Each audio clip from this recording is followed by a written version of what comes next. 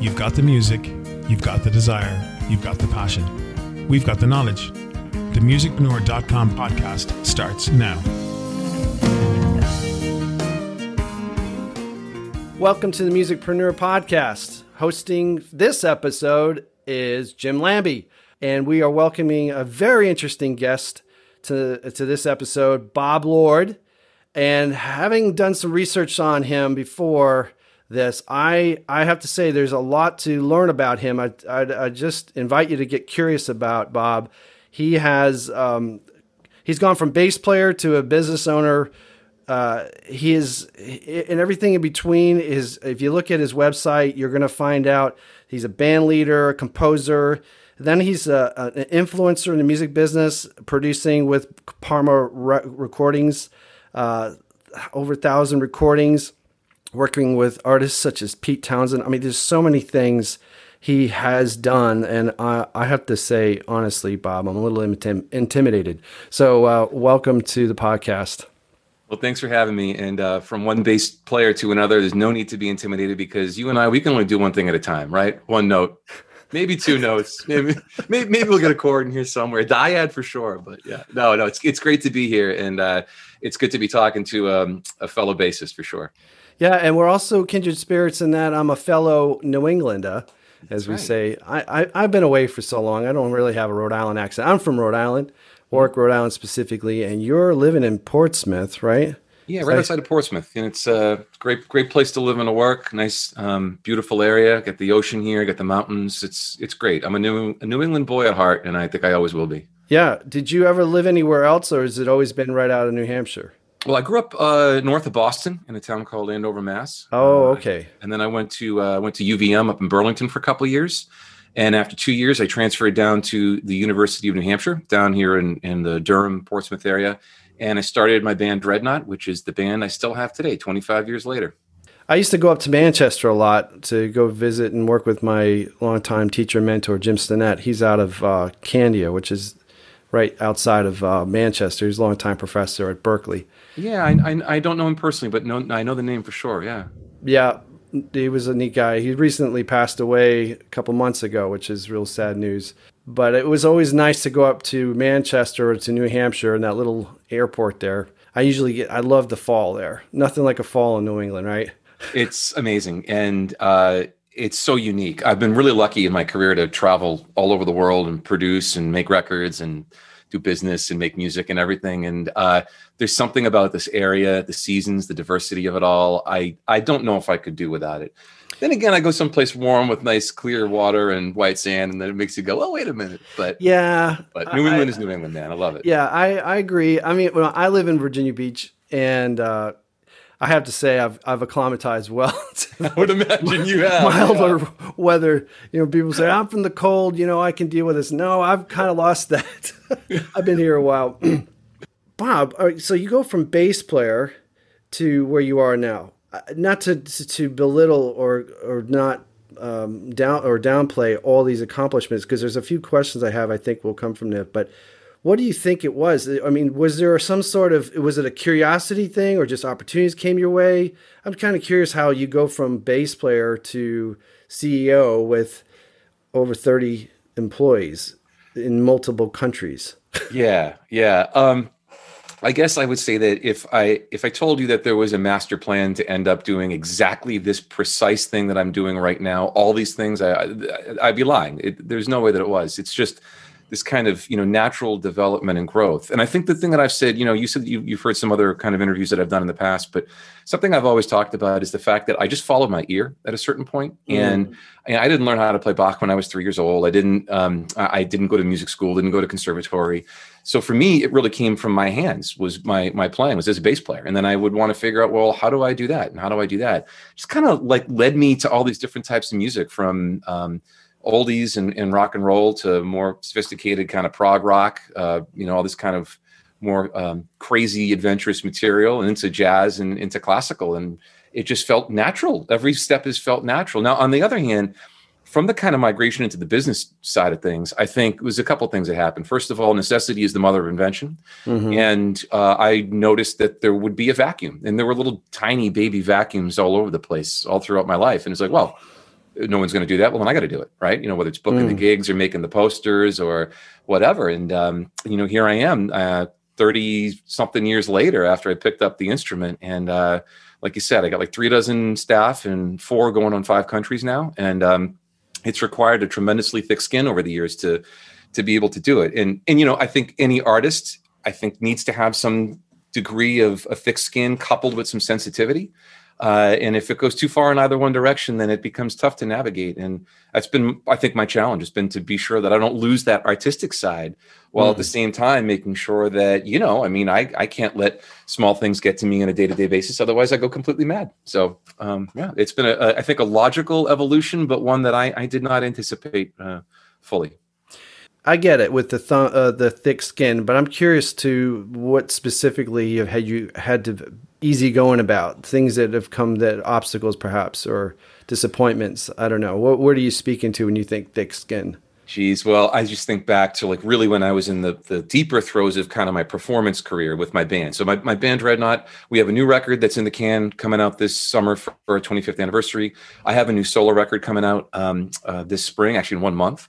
And we're much more, and I am much more into the kind of recording phase of my career for sure, especially being a producer and running my company.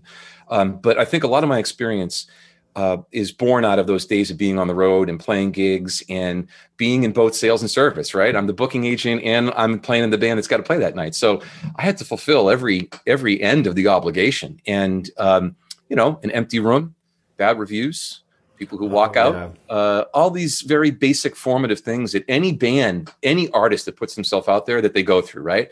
That was the kind of crucible in hearing the word no 1,000 times and being rejected over and over and over. I mean, I can think back to dial-up internet days when I was booking gigs across the country for the band. And, I'm talking about like make 100 phone calls, get, maybe 30 replies. Of those 30 replies, getting maybe 20 soft dialogues. Of those 20 soft dialogues, getting maybe 10 true conversations. Of those 10 true conversations, 3 order cycles, which boils down to maybe 1 or 2 gigs. Rinse, wash, repeat, over and over and over and over. And I found that those percentages, they hold up basically in every facet of business and in life. And the thing is, just can't let them get to you. And you got to take your small victories and say, hey, listen, if I can do only 85% of that work to achieve the same result, well, then that's the direction I'm going to go. And it's all these little failures over and over again that I think have determined where I've gone and what I've done. That's awesome. That reminded me of a number of that kind of struggle. And we see the byproduct of all that work, but we don't see this abyss of disappointments and time consuming and just building it and being faithful to it. Well, it's like being a player, right? Like you have to build in the practice time. You can't you can't not factor that in. I mean, if that's what your gig is, that's a huge part of your life, right? So it's all the part of the iceberg under the water. That's it. That's the important part. The iceberg. I love that metaphor. It's a good illustration. There's a lot of people don't realize how much work it goes into it. And what do you think, like especially in those days, but now you've got so much momentum, I imagine. What kept you going? What wasn't just the money. There was something else there. What do you think for you? There are much easier ways for any human being to make money in this world than to do what I have done, to do what you have done. I mean, it's like, I think in the music business, we have to work triple to achieve the same effect. And even then, you're not even getting close sometimes, right? When you take a look at some of your peers and it's like, wow. Right. So it's never been about the money. It's never been about that. It's about, to me, well, first and foremost, I love music. I'm obsessed with music. I always have been. And I believe very, very much in the work that we do as a company, right? So I keep I've said this many times before in other interviews, but I like to reiterate it. But I have a separation of church and state where my music and the music of my staff is nothing that you will ever hear on a Parma project, on a Parma recording, on a Parma concert. I really firmly believe that even the appearance of a conflict of interest is too much. And we're musicians, right? We're like moths who go to a light at a certain point. And I think it's really important that if my job is to work and help the careers of other artists and other composers, and to record their works and to support them. And that's my job. And I really, really believe in it. And I believe in the artists that we work with. So that's enough for me for motivation to get up, because I got stuff to do. And there's people I want to turn on to this music. And just, look, being in the studio is being in a tremendously privileged position generally, right? To be able to make music in any way for a living, it's unbelievable. And I think it's a great responsibility too, because, from my perspective, I'm trying to help the artist be the best artist that they can be. Not to sound like me, not to do what I say to do, but to use my experience to help make sure that their vision is being realized as fully and completely as it can. And when in those odd moments that they're doing something stupid, it's my responsibility to say, hey, it's a pretty stupid idea. Let's consider something else, right? And but I love to do it. And I think when you find something that you love as much as I love this, as much as you love music as well, you can't ignore it. You really can't ignore it. No, that's good. I going back to the idea of going bass player to the other thing is, how does a bass player, an electric bass player, electric 4-string bass player, right? Because I've heard you talk about that. Fretted. Right? I mean, Yeah, I mean, you got the 8 strings and stuff, but most people don't realize that isn't 8 strings across. Like, I have friends who have an 8-string bass that's 8 separate strings. These are chorused effects, like a 12-string guitar. Exactly. Very cool sound. But to that point, though, classical music, how did that evolve? I know. Weird, right? Like, how did that happen? Right. Well, I think, look, part of my upbringing was listening to like more kind of sophisticated rock, right? So I remember my cousin getting me in a Rush when I was really little, very, very young, maybe 7 or so. I can remember hearing Rush. Tom Sawyer was not brand new, but relatively fresh, right? Yeah. And just being like, wow, this sounds and everything. So Odd Meter to me was very natural from a younger age. Like, I understood it and liked it. But it took me a while to get there from a technical standpoint, to be able to actually do the thing that I like to hear. And I think from my perspective, whenever I experience something that I like, I try and reverse engineer it. Food, right? I got to eat and I say, this food is phenomenal. And I say, well, exactly what did they do? How did they do it? Cocktails, same thing. I love to figure it out and then come home and try it. And, we've been home quite a bit during the pandemic, so I've experimented quite a bit with food and music. But music is the same thing too. And so classical was one of those things where I was just more and more interested in more and more sophisticated colors and structures and understanding how it all worked. And a couple of the things that I heard that really influenced me big time, Petrushka by Stravinsky just blew my mind the first time I heard the first tableau. Aaron Copland stuff, especially his earlier material, like the piano variations, like kind of the pre-populist Copland. But then, of course, when I'm listening to that stuff, I hear like Appalachian Spring and all that, and I'm just, it's the most gorgeous music you ever heard. Oh, yeah. And then I heard the Third Symphony by William Schumann, which I thought was phenomenal. It's a 2-movement symphony. Each movement's about 15, 16 minutes or so, depending on how you take the tempi. And the counterpoint in it was instructive to me. And just the way he used counterpoint in that piece, and just, really beat you alive with it. It was just unbelievable. And in hearing those things, I'm like, how exactly does that work? And that's really what launched me on that path. Yeah, the curiosity that leads to discovery. Yeah. I always thought of Stravinsky, especially the Firebird Suite, is kind of like its own heavy metal kind of. Oh yeah. If you blast it in your car in that one spot and let it surprise you, it can always make you jump. Oh yeah, and Bartók, the same thing, and in a lot of these kind of this era of composers, I really like very much. And now, of course, I'm exposed to like thousands of composers and ensembles and performers. It's amazing how much music I have in my life. So it can be a bit overwhelming.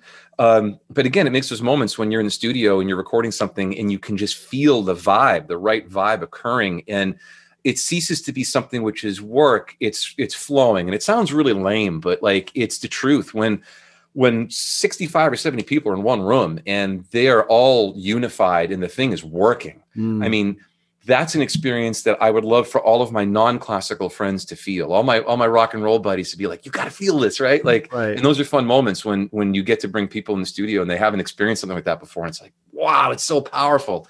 Right. This symphonic instrument is such an instrument. It's so magnificent. I agree. It is nothing that replaces being in person in that environment You can watch as many videos as you want, but it is not the same. Being in the room, being surrounded, feeling the vibrations like that. Oh my goodness. Well, that exact point I think is really important because it's such an interesting dichotomy, right? Like nothing feels as good as that when you're in that room right in front of it, right? I mean, because you're feeling the wind of the acoustic instruments, you're feeling the sound waves, you feel it.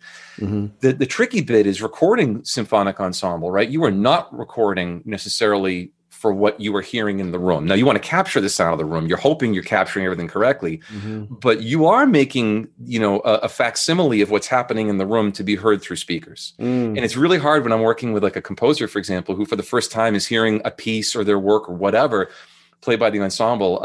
Many of them, they want to go sit in the room and hear it right there in the flesh. And I have to say, listen, I need you in the booth. I need you here to hear it through the speakers, because this is the control system, right? This is what we're going to be listening to it through for the rest of our lives, and that's always a different thing, right? It's a different aesthetic, a different feeling, and that's the magic of production, is how you can coax that correct sound out of this crazy ass ensemble. Oh my goodness, I'm recalling now as you're talking about the dilemma of taking this beautiful production and reproducing it in these circuits and speakers, right?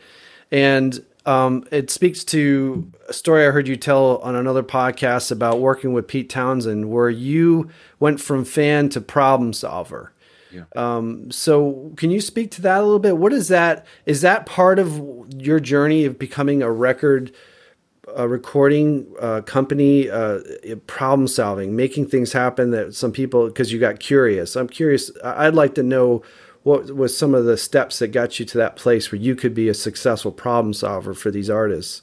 Oh boy, that took me a long time. And, looking back when I was 18, I was convinced I knew everything. 20, forget about it. Right. My head probably couldn't have even fit in the Zoom screen right now. But, I think it's this kind of process of just self-development in a lot of ways, right? Like, okay, so I'm an only child. I'm a bass player. I'm a CEO, egomaniac, if left unchecked, right? And I have to work through other people. And I like to work through other people. It took me a long time to learn how to do that, though. Right. Especially when, I'm being a bass player, it's like you're connected to the sound. The thing the instrument you're plucking is making the sound. And it's a different thing in management, which I was not trained for. I didn't go to business school. I didn't go to music school. I'm an English major, right? So I grew up in a different environment, but it was much more playing in groups and learning how to collaborate, and understanding that you can affect change in different ways. In the problem solving aspect of it, it really just came down to making sure that I was getting whatever job I picked up done correctly, whether it was playing a gig or being in the studio and making sure we stayed on time, or doing a custom audio job for a director or an ad agency or whatever. But definitely part of the evolution of my career has been the fact that so many of the people that I admired from afar, I've come to work with. I remember going to see Richard Stoltzman, the clarinet player, play, got to be 20 years ago, maybe a little bit over that. And he was playing in New Hampshire. And I went to see the concert, and it was so magnificent. He sounded so great. And he played the Copland Clarinet Concerto, and he got finished with it. And there's like a section at the very end where it's like, about a minute and a half or 2 minutes or so, where it kind of winds up again. And so he wound it up, and they finished the whole thing. The place goes ballistic, and he ran around all the chairs, and they started right from that one section and just retook the whole ending. And the place went even more nuts. And I mean, how many times do you see that in a classical music concert, right? Like never. Right. And I said, God, I love this guy. And then come to find, 6 or 7 years later, I'm working with him in the studio and hearing that unbelievable tone. So, to go from someone who sits there in the audience is just like, this is the most amazing thing I've ever heard and seen, to being able to work with that. It's so, it's just so gratifying, and even for like in a different kind of capacity, like thinking through efficiencies and thinking through long-term relationships, which, I mean, I've had the same management team in Parma for over a decade now, the same half a dozen people. We just added a couple more members onto the management crew, but to have, a team together for that long, it's unusual. And to learn how to work together and to solve those problems at the beginning, so you don't have to worry about them later on down the line, right? So what was at the beginning of a relationship a much more complicated problem becomes something which can be solved with a minimum of verbiage at this point in my company and the band and all that. And I think that's what I'm always looking for, is collaborators who we can speak shorthand. We know exactly what to do. We know how to do it because we've been through the shit so many times before. Right. And, and that's it. And then I guess on the Pete front, to admire someone like that for so long, and to have been such a primary inspiration in my life and my own compositions, my own work. And then to see that there was a challenge that had to be solved. And I wanted to help legitimately, never mind that it was in my best interest to help. Even if it wasn't, I still would have wanted to have helped this guy out, right? Right. I mean, you get into, you partnered up with a hero and you want to help him. He's got to do. Absolutely. And to protect him and to all the rest, like, working with Dan Brown, the fellow who wrote the Da Vinci Code. So I produced the music for his last project called Wild Symphony. It's a children's book and symphonic piece kind of bundled together, an illustrated children's book. And I've worked with Dan for 6 years now on recording music. I've known Dan for 15 years. And I feel the exact same way about Dan, which is I admire his work so much as a writer. As a musician, he's actually unbelievably talented, and I'm surprised he didn't make it in music before he became a writer. But I feel the same way, where like I admire him so much and I enjoy working with him so much. It's my job as a producer to help him out in any way I can, and to make sure that his vision is exactly as it needs to be. So there's a theme here with helping, with problem solving. Is that the thread that got you to where you are now in terms of? I may have asked this already in a different way, but again, it's going from a band mindset, trying to make a recording contract happen, to now owning a business where you're helping facilitate other people's dreams. The thing you were trying to singularly make happen with Dreadnought. Yes. Now you're making that happen on a very interesting niche market that all these artists need help. I mean, they're into their creativity, the business end of making recordings. That's a whole nother instrument unto itself, right? The pitfalls of trying to get it to the public. Well, I would say the overlap of these things, I think, to kind of directly address what you're asking, but the overlap is when you find yourself backed into a corner compositionally. What do you do? Wait a minute. How did I write myself into this position? Right? Like, how did I compose myself into this corner? What am I going to do now? How do I get out of this? It's the same type of thing that I experience in business as well, right? You have all these kind of mini dead ends that you have to back out of or crawl over or burrow beneath and figure out how to make them all work. So I think the problem solving of composition, and especially group composition, right? I've always done songwriting on my own. I've always done my own work, but I really do enjoy writing with other people, especially the guys in Dreadnought, Justin and Rick. And Justin and I, we work very, very rapidly together and speak a lot of shorthand when it comes to putting together material. So that kind of group composition is interesting because it really is about mutual problem solving. So right away, I was kind of in that ballpark. I think also being a bass player is naturally, you're not a lead singer, you're not a violinist, you're not, you're not the star of the show, and and it forces you to make some of those decisions and to act in some of those functions.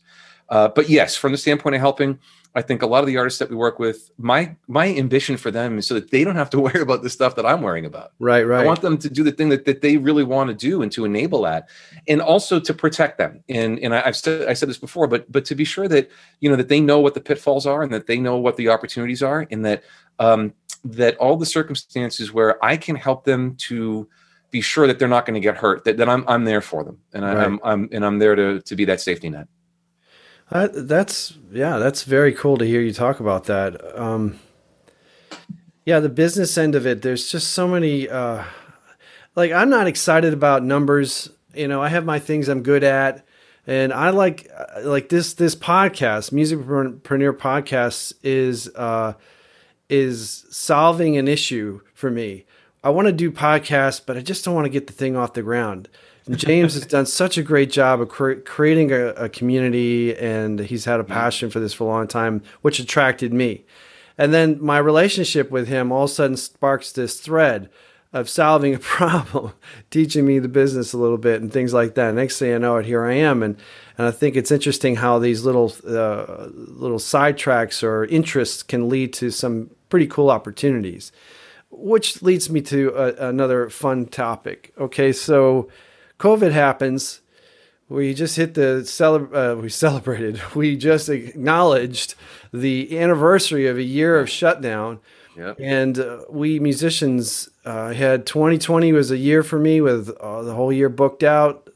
Besides what I do for my day job, working for a big school, the Naval School of Music, and all of a sudden it's gone. Now I'm grateful. I had a lot of backup. People that didn't, they ran out of they went through their savings, all these kinds of things. Yeah. I'm curious for you. Okay, it starts. We don't know what's happening. We've got a year behind us to look back. What are some of the things that? What were some of the obstacles you had to face, and how did that end up evolving into some new opportunities? Thank you for that question. And that's, boy, it's unbelievable to think it's been a year. Right? It's both been grindingly slow and gone by in the blink of an eye, which is such a strange experience.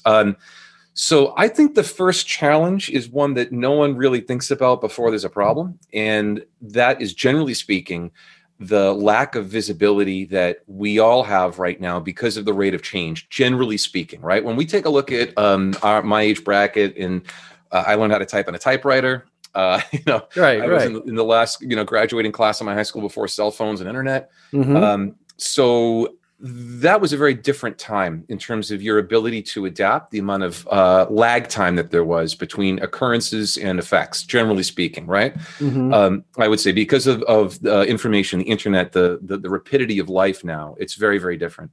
So my job is always to not predict the future and be wrong, but to get a peek around the corner and just be able to see around the bend just far enough that I can make the adjustments that I need to make. And that's what really, that's my job. I mean, if I could distill it down, my job is problem solving and looking around the corner. And I'm lucky that I have some really good partners in other parts of the world, including in China, where we do a lot of work. And so at the turn of 2019, 2020, we had some ensembles which we were going to be putting on tour in China for a number of months. And one of my partners over there called me up and said, "Hey, Bob, listen, I think we might have to do something about this tour that we got coming up. There's a little virus problem."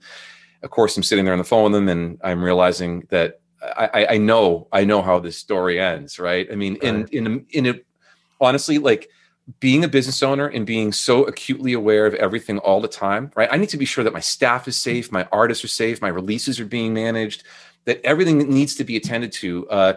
It's a tremendous amount of mental overhead, right? And in this particular case, I'm just simply used to doing this. I'm used to being able to just say, well, wait a minute, let me race down to the worst case scenario. And I did. And, I think we, generally speaking, the management of the company, we were all pretty much on the same page a couple months before things shut down, that things were probably going to be going in this direction.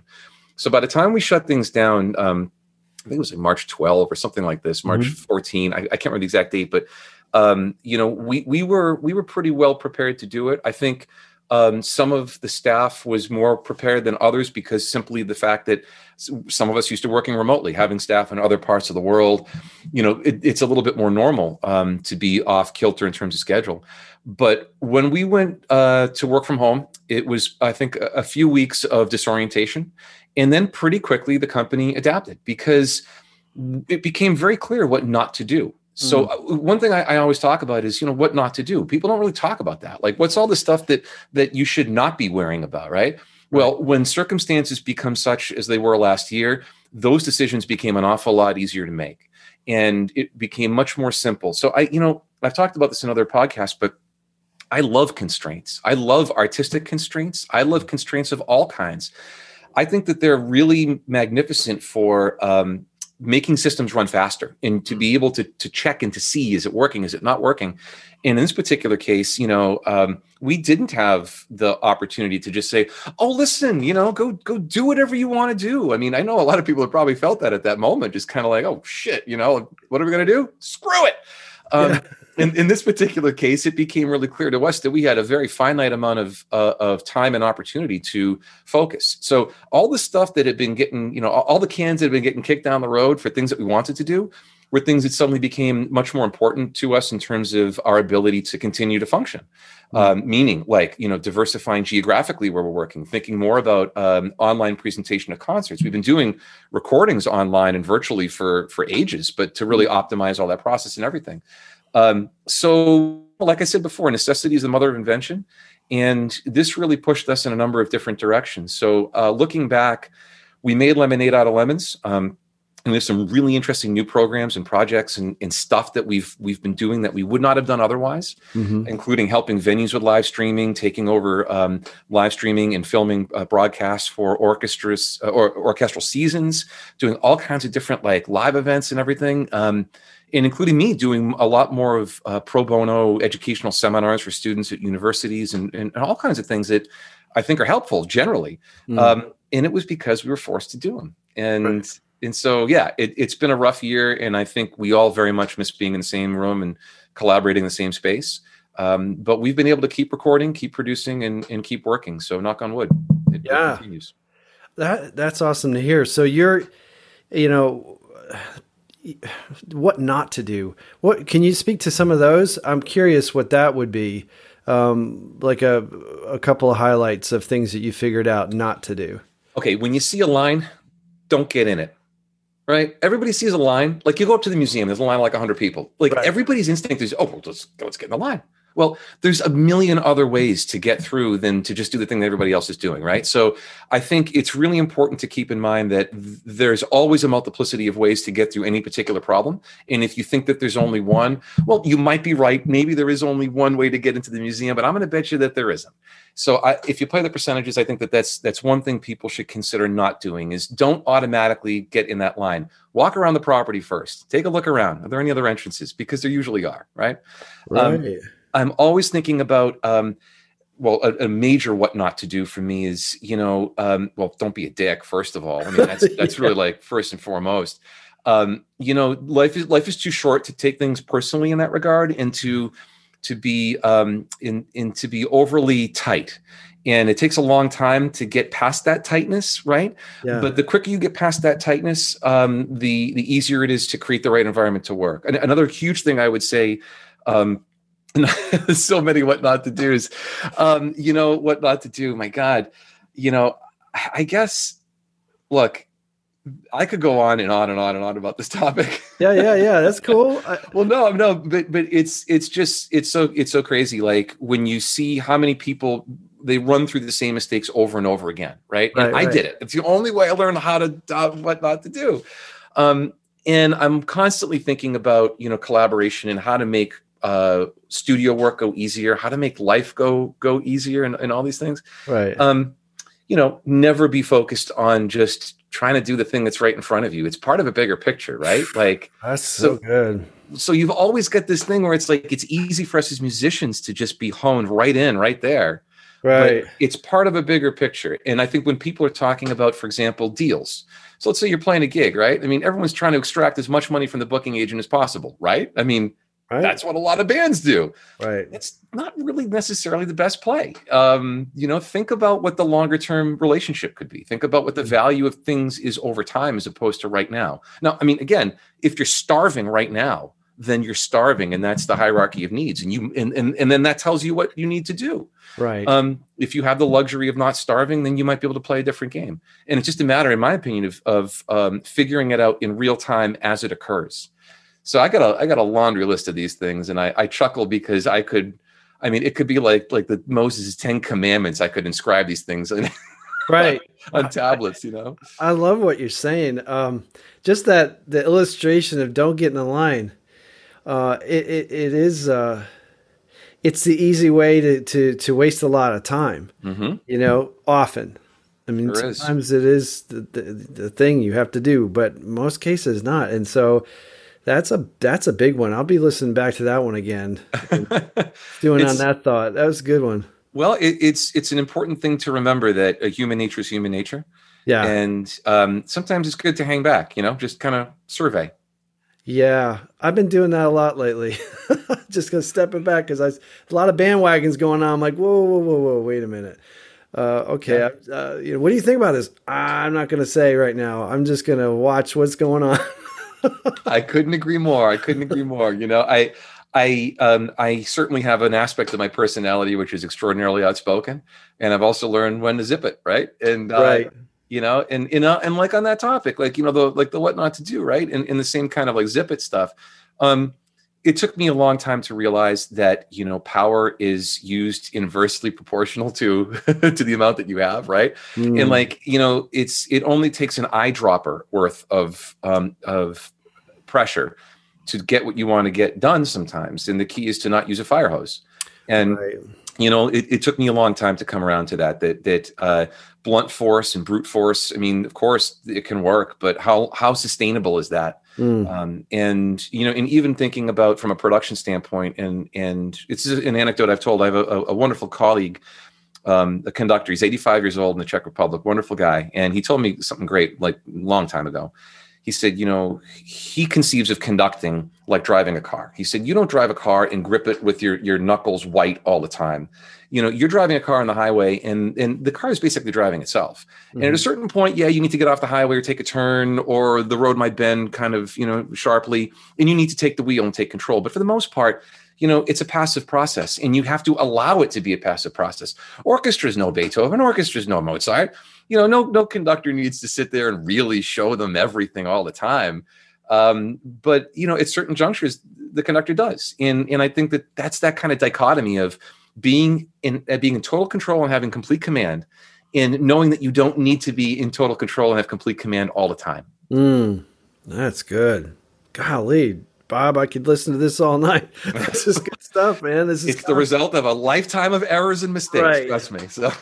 Well, I've been fortunate to run into some really cool people that have had successes in their own right. And one of the things that always resonates with me is that there's a giftedness to it. There's some natural instincts that they have that I admire that I don't have. But what it comes down to, that everybody grows from those face plants in life. How do you learn to zip it? Well, you speak too much and you get your butt handed to you a few times. Right? Exactly. Yeah. You're like, oh, I guess I'm not the center of the universe. Those kind of reality checks. And, we get, the advantage of the gray hair is the perspective of having gone from the idealistic, untested, lots of thoughts and excitement, and then come out of it seasoned. Yes. And we able to shed the things aren't working for us, learning to be perceptive. Maybe this isn't the line I should get into, to your illustration earlier. So that's really cool. So just finishing up on the idea of COVID, it's affected your business, but your business has continued on. You made some adjustments. I remember back in 2008 when we were dealing with some economic issues, and I asked this restaurant owner I was working at his restaurant, I said, so how has it that you survived and these others don't? And it was I think to your point earlier about making adjustments. He said, well, I have a very expensive wine collection. I unloaded half of it. I can't afford to keep that in there when nobody's going to buy it. And I made some adjustments, and I'm good to my staff. They don't quit, and I'm like, oh, so you made adjustments, it's good, but that was back in the day, this isn't pandemic. People were all dealing with the economy. The bubble blew up, and the mortgage fraud and all the things that made things, gas prices go up and living expenses got crazy. Now we're at this most incredibly unique for us, our generation, I guess. What would you say are, I think you spoke to some of them, but is there a one or two positives that have evolved from this whole thing that you are now grateful? Like, it's not to be silver lining and just pie in the sky kind of thinking, but legitimately some positives that come out of this for you. Not that we wanted anybody to go through this, but that sure. I'm curious. Well, look, I think a lot of people float through life. I think a lot of people aren't necessarily fully engaged in what's happening in their world. And I say that as someone, obviously, like once you begin to think about what's happening in places where there is pain and hurt and suffering, and once you really focus and you allow your mind to understand these things, and once you visit places like, I've been fortunate enough to visit some places that are very different. Cuba, I mean, life in Cuba is extremely different from life here, and in China, extremely different. Russia, very different. It's hard to turn away from that sometimes, right? So I think that's a good thing. I would always rather know than not know. And I think I think knowledge is a good thing. So I think one benefit from this pandemic has been, it's now a lot more clear how much worse things could be for a lot of people. Right. And how much worse things are, unfortunately. And that needs to get fixed. And sure. Obviously, I think a lot of world governments are working on that. I hope a lot more world people work on that, not just all the rest. But I think that's one benefit here, is that we can assume this is not the last pandemic. We can assume this is not the last catastrophe. I think we got a lot more catastrophes coming down the pike. So I think preparation is always a good thing. When I was talking a little bit before about being able to see around the bend, not necessarily see the future and predict the future, but to be able to at least anticipate through probability, understanding, pattern recognition, that there are things that can go wrong and we should be prepared for them. So I think that's one real benefit. More on the downside, although I think there's always upside with downside, right? Like we're seeing right now that there's going to be a lack of access to inventory, which will be pushed out in terms of its time, right? So I mean, you can bet right now. Well, I'll tell you, I mean, I've already purchased plane tickets from now until the end of the year for a bunch of my work projects, because guess what? I'm going to give the airline my money anyway, right? So I might as well do it now while I can get a great deal and no one else is doing it. So what we're going to see in the next month, of course, is going to be boom. It's going to be really hard to get a reservation at a restaurant. And if you do, you're going to have to start to plan a few months ahead. I think you're going to have to do the same thing with travel. We're going to have to do the same thing with gigs, with jobs. And I don't think that's a bad thing. I know that it means less opportunity for a lot of people in the short term. But if that's the sacrifice for people planning ahead, then I think it's a good trade-off. And I think, if anything, what we've gotten used to as a culture, and musically, I think artistically, is just, okay, I can do it now. And I can get what I want right away in this kind of immediate access to everything, which I didn't have growing up. You didn't have growing up. Nope. I remember I was doing an interview the other day, a written interview, and I was talking about how in 1987, I saw on the TV show Solid Gold, I saw Arthur Brown, who they wheeled out of retirement. I think he was like dusted off physically, and he comes off and he does Fire, right? And I'm sitting there, I'm watching this. I'm like 10 years old at the time, like, what in the holy hell am I looking at? Yeah. And so what did I do? I went to go find the record, but the record's out of print. You can't find the record, right? And there's no internet. There's no nothing. It took me years. I went to yard sales. I went to libraries. I mean, I went all over the place to find this record. And when I eventually found it at all things at a church sale, right? The God of Hellfire, I find it at a church sale. in the satisfaction of holding that record, that was amazing. And guess what? That's how I've hunted down every one of these alembic basses, every one of my instruments. It's like it takes me 3 years to find it, but I find it. Yeah. So I think that we're going to have to go back to that model in some sense, simply because of the lack of inventory that's going to be available to everybody. That's going to mean painful things for the music industry and the arts industry in the short term. And I am knocking on wood and hoping that we can find the support to make it through, and everyone will come out the other side better for it. I'm seeing that already. I'm in a band now that's gotten back into working in public, and people, if they don't plan ahead, they're not getting in. You have to have reservations. Right. The place is booked. And I mean, you remember the days where you weren't sure if you're going to have a crowd. Maybe you might have them for a set. They're there the whole time. They're not. Right. They're hungry, and they've paid the price to plan ahead to get there, and they're being safe and everything. Everyone's social distancing, and I appreciate it. It's been good for my soul to see people so interested in getting back into supporting live music. Yeah. It's just like, I think what you're saying though, too, you've mentioned, is it is going to be hard if somebody has been very passive in their in their career development. I guess it's with any job or any career or business. Yeah. Passivity is going to cost people dearly, because inventory access is not going to be. Yeah, I think that's true. We're already seeing that.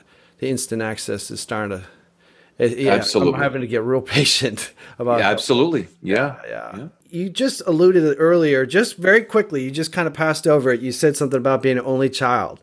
Yeah. and you speaking to your personality type and whatnot. But I'm curious. I use that word too much, maybe, but I am curious. It's a good word. What's the main influence? What has been the thing that's influenced you? Is there a model in your mind? Like I have my models that had me thinking about the music business. Yeah. And those guys that I saw and looked up to were working in a way that could provide for a family. They made the music a trade. I was influenced by that. What model for you was what kept you moving forward and thinking that you could have the audacity to believe you could do it?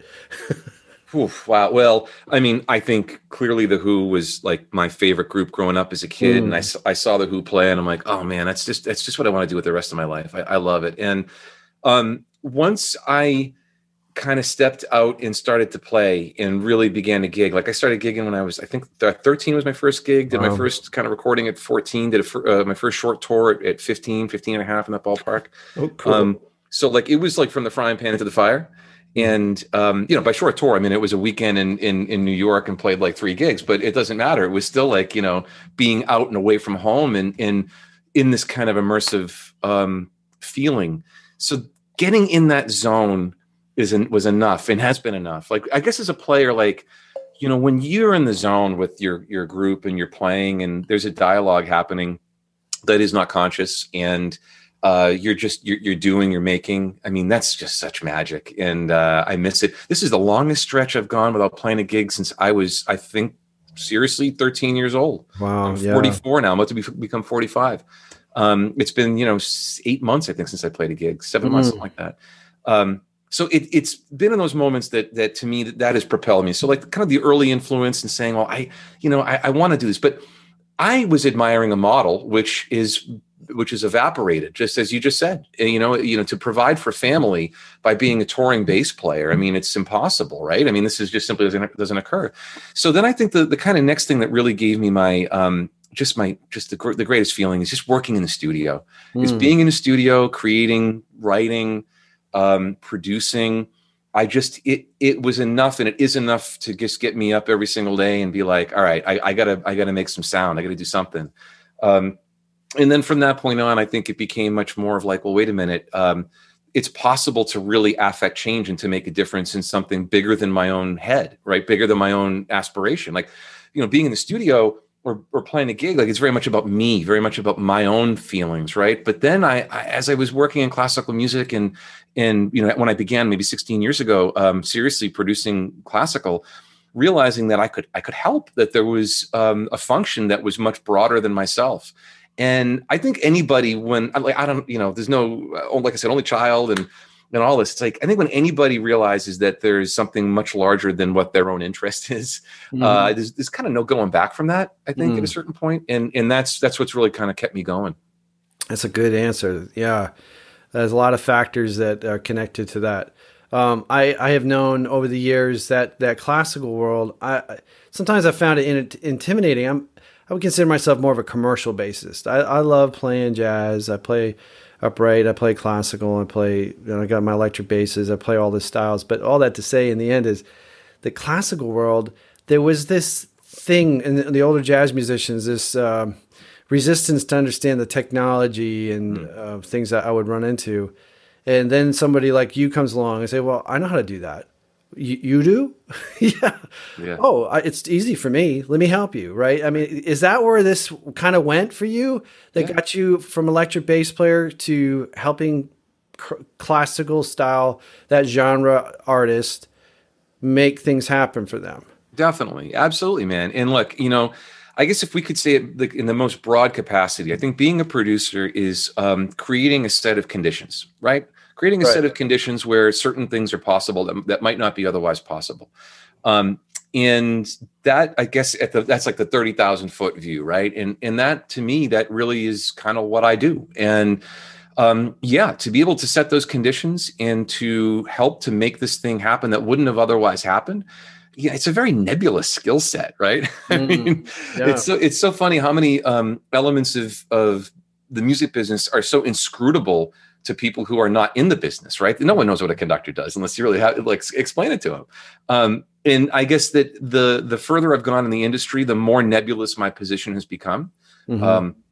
And I don't mind that one bit, because I like to be kind of thinking at the just, like at the kind of point where I can see a little bit further out on the vista, and it's enjoyable for me. And yeah, I think that's kind of where naturally it was going to go eventually. And I found it out along the way. I don't think that you have perspective until you have perspective. And Right. you certainly don't have it when you're 18 years old. So No, you don't know what you don't know until after you learn it, was what I always heard. And yeah, that's it holds true more now than ever. But I think you have to have that youthful ignorance and just energy to just go for it. And then, life handed you a couple of hard knocks. Was there any one particular obstacle in your development that was a make or break turning point for you, where it caused you to have to really dig deep and push forward? Like, we dealt with COVID and we talked about that a bit, but something earlier in the process, perhaps. Sure. Okay. So, well, first of all, on the COVID front, I would say that initial phase of the virus, that was one of the most challenging moments I've ever had as a CEO, to address my staff, to really embrace the fact that I'm responsible for salaries, Right. families, Right. intellectual property, right? I Right. mean, artists over the course of so many years trusting me with their work, and Right. knowing that you talked about kind of making real-time adjustments, like knowing that I didn't want to have to make any of those adjustments because of what the implications would be for Right. other people, right? And I have laid my I've laid my ass and my wallet on the line for this organization, this company, many times over the years. I think going back to the very beginning was just those first few years. I would say the first 3 years or so were extremely challenging, because to know in your heart and in your head that you can do a certain thing, and to have to try and figure out a way to explain it without having the track record that you might want to have to be able to do it, right? So to be able to say, well, listen, I can do this, I can do this, I can do this, I can do this, and I can do this. And all those things come together to actually not only do what you want to have done, but to exceed it mightily. And then when they say, okay, well, show me. And then I say, well, I don't have it all in one place, right? It's really hard to explain. And I guess the other way of putting it here would be, in my mind, I had Parma's structure in my mind before, at the very beginning. I knew what I wanted.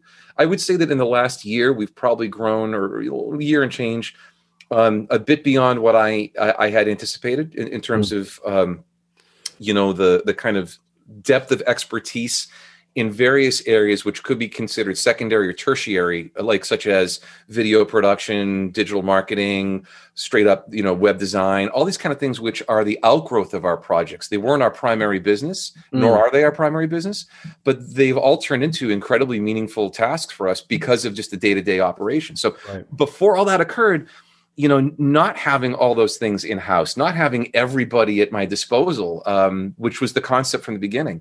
And one thing I've said frequently is that if someone came to me then and said, Bob, in X many years, this is going to be in 13 years, this is going to be your operating budget. Here it is. On day one, go make your vision.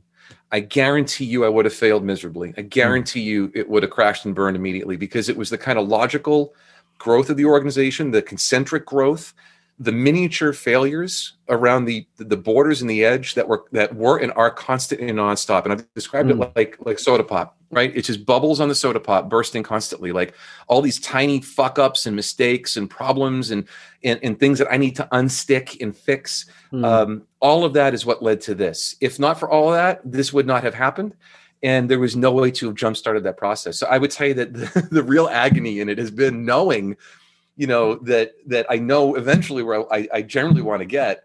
And my God, it's like running in a pool is what it has felt like for many, many years. So to be able to right now feel like we've got some good momentum behind us, it feels good. And then beyond that, I would just say, again, when you have those circumstances where there is conflict, and you need to rush towards it and not run away from it, those are always a challenge. When you have an artist with whom you have a disagreement, or an employee where there's a problem, or anything like that. And I guess the moral of my story here for the folks listening to this podcast, who I think are probably somewhat in my same mindset of, having to take your career, into your own hands and take the bull by the horns.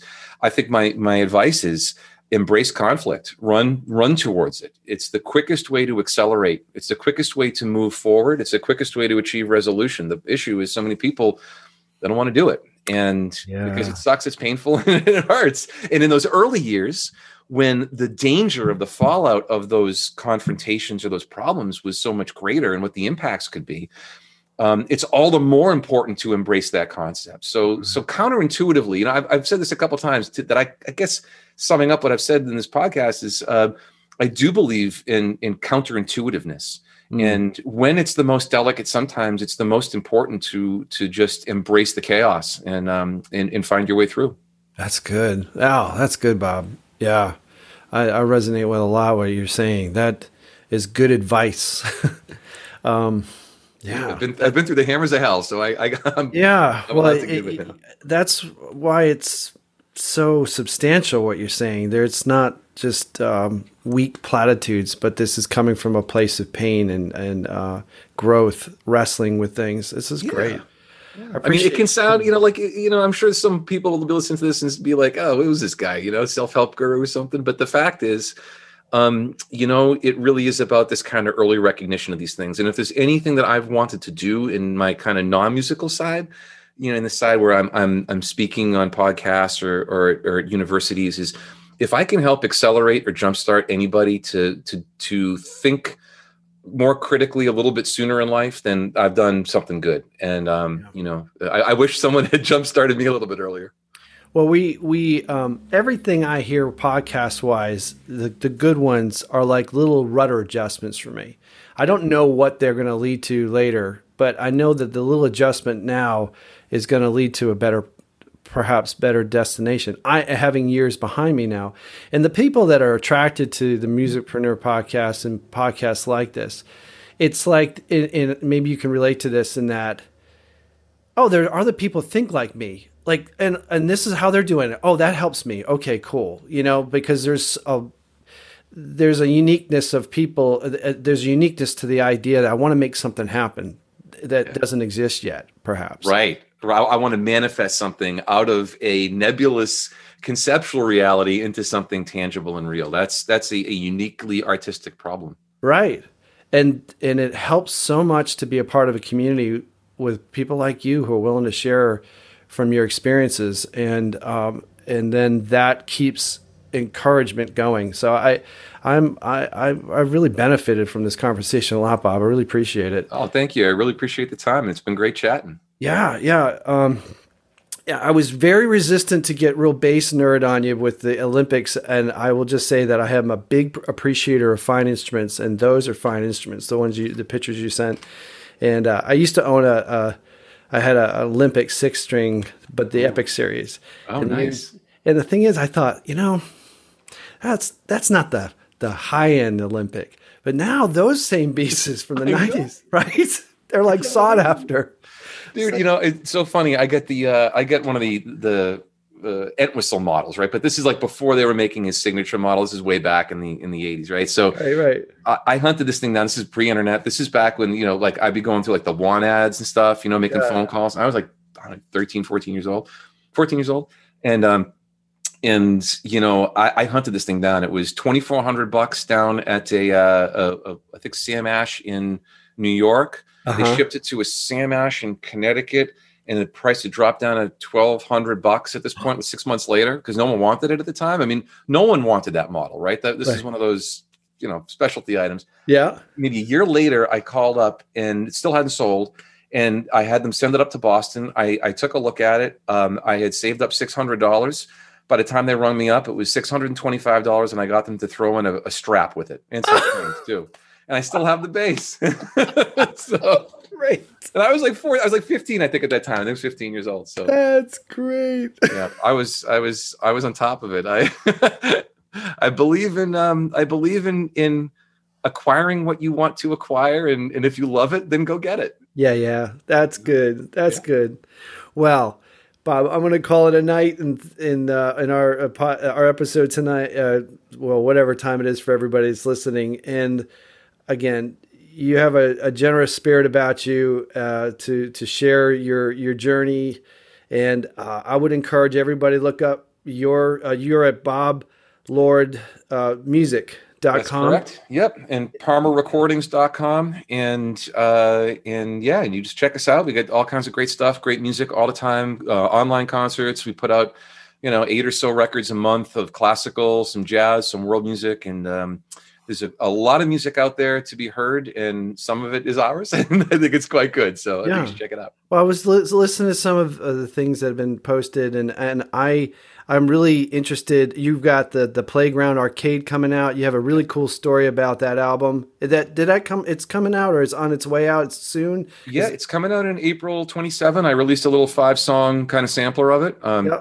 But it's coming out soon, and it's a mix of prog rock, orchestral, jazz, sound effects. Wow. It's nuts, man. And I think it's a really cool record. And it's the kind of thing that for people who have eclectic musical taste, for people who like to be surprised and disoriented a little bit, and those who, they want to hear a lot of color in their music. This certainly has a lot of color. So I would suggest people check it out. I'm looking forward to sitting with that for a little bit. And then you also have that solo recording you said you got coming out as can you talk to that just a moment? So I get two. I got this one, which is Playland Arcade, April 27th. That's my solo record. And then I got an album this summer called Northern Burner coming out. That's my band Dreadnoughts record. Oh yeah, okay, I got it. Yeah, and that it's completely instrumental. We've always done some stuff, mainly a few vocals here and there. Yeah. It's one piece of music, about 35 minutes long. It's I think the purest distillation of our kind of strange Americana experimental prog lunatic freak out shit that we do. So I'm really excited. 25 years in the same band. I mean, it's crazy to think I've been in this band longer than I was alive before it. So yeah. Cool. That's awesome. So much to look forward to. Yeah, I would encourage everybody check out Bob. In your website does a great service to find. If you want to know who Bob is, you just get curious and look him up, because there is a lot to enjoy in your website. You had a lot, and I didn't even get a chance to talk about Croatia. Oh my God, yeah. Yeah, I got to go to Croatia. I've been to Russia. I've been to all these places that you were talking about, and just the world is perspective. So perhaps for another time, let's do it again sometime. It would be great to chat, and we can talk bass in Eastern Europe. It'll be a lot of fun. Yeah, thank you so much, Bob. Thanks, Jim. Visit musicpreneur.com for more podcasts and access to the exclusive Musicpreneur mobile app that contains content not available anywhere else on the web. That's musicpreneur.com. Thanks for listening.